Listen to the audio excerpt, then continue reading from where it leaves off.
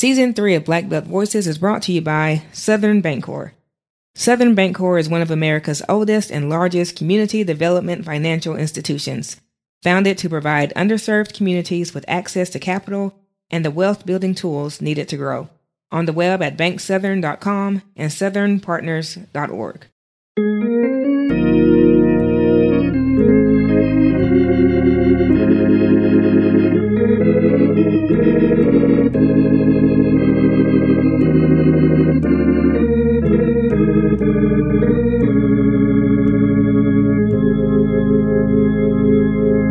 Hi, it's Katrina Dupins here with a Turn to Your Neighbor segment, and today I will be tag teaming it with our host and founder, Adina White. What's up?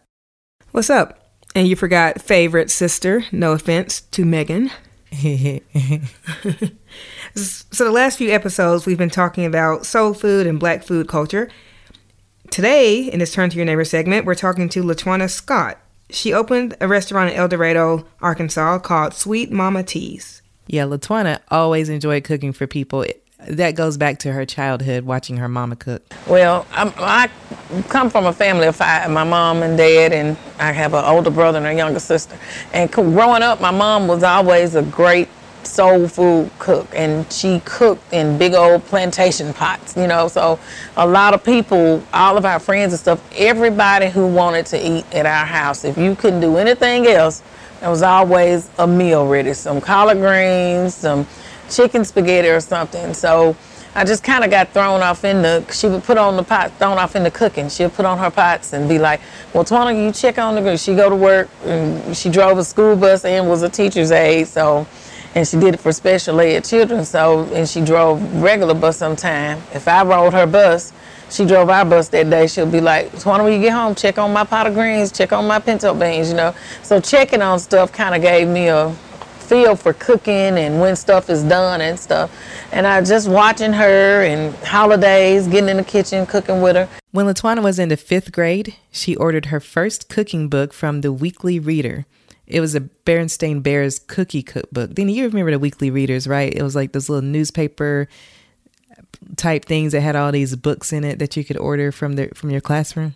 I think so. Yes. Yeah. So she was getting those, and she ordered a cookbook. I don't think I ever ordered one of those, but this is LaTwana. She loves to cook. And I made my first batch of cookies, and I was just amazed that you could just throw a little bit of this, a little bit of that together, make a whole lot of something.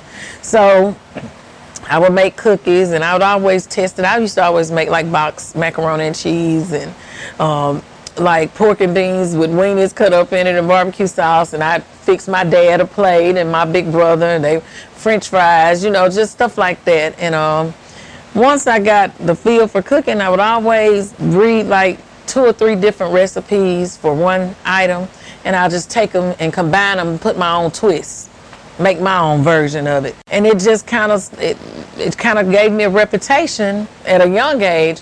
Oh, Twana, will you make me this? And then as we got older, they would be like, well, will you make me this for my party? Will you make this dip for my party?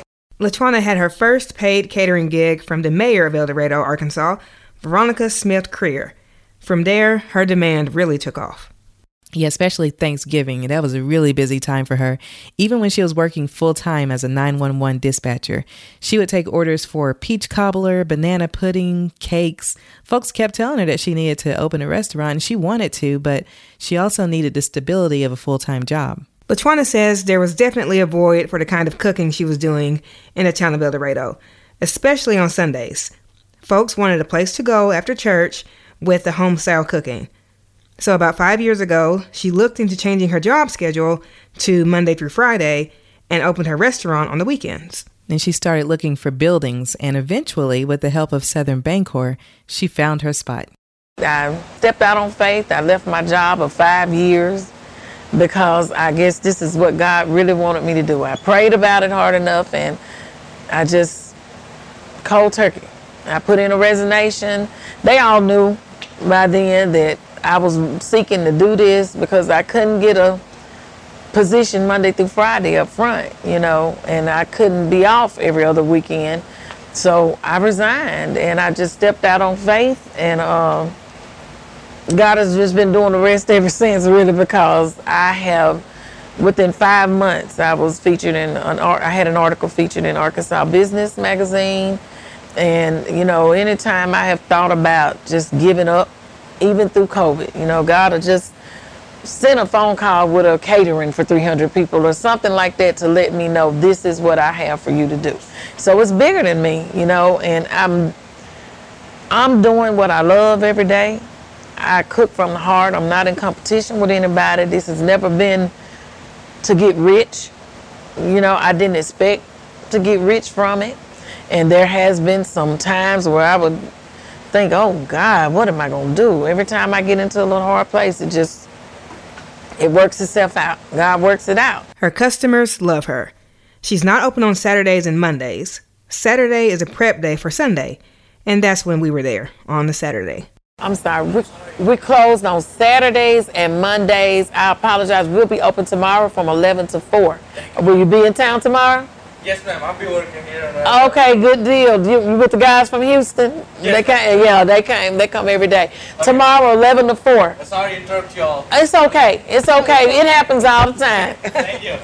Thank you. LaTwanna invited us into her kitchen after we interviewed her, and she had it all laid out. Big pans of pig feet, the biggest pan of chitlins I have ever seen in my life. Like, I had to get on my tiptoe to even look over the pan. Now, I didn't try anything the first time we went, but Dina, you and Matthew went back later, right? Yes, we did. We went on the Sunday, and the food was just as good as I imagined it would be when we were there talking to her. So I got fried pig's feet. She had fried or regular. I went with fried, went all out. With dressing, mac and cheese, and hot water cornbread on the side. Oh yeah, and collard greens on the side, which my 3-year-old also got collard greens, and he ate every bit and even slurped up the juice. It was that good. Okay. So Sunday, of course, is her soul food day. But on other days she's open, you can find stuff like lasagna, salads, catfish baskets, fried or smothered pork chops, Salisbury steak, meatloaf, and chicken spaghetti. Oh, all of that sounds good to me. Mm-hmm. I was looking on her Facebook page earlier. She's always posting menus and pictures and videos there. So if you want to see what Sweet Mama T is cooking, just check out her Facebook page, and we'll put that in the show notes. So now that I'm all good and hungry, this wraps up season 3 of Black Belt Voices. We're working on the next batch of episodes now, and we cannot wait for you to check them out. Yes, and we want to thank LaTwanna for sharing her story with us. It was really nice to hear her passion for cooking. While we're on a break, check us out on social media. We're at Black Belt Voices on Facebook, Twitter, and Instagram. The Black Belt Voices podcast is a production of Black Belt Media, LLC. Season 3 of Black Belt Voices has been brought to you by Southern Bancorp. See you next time.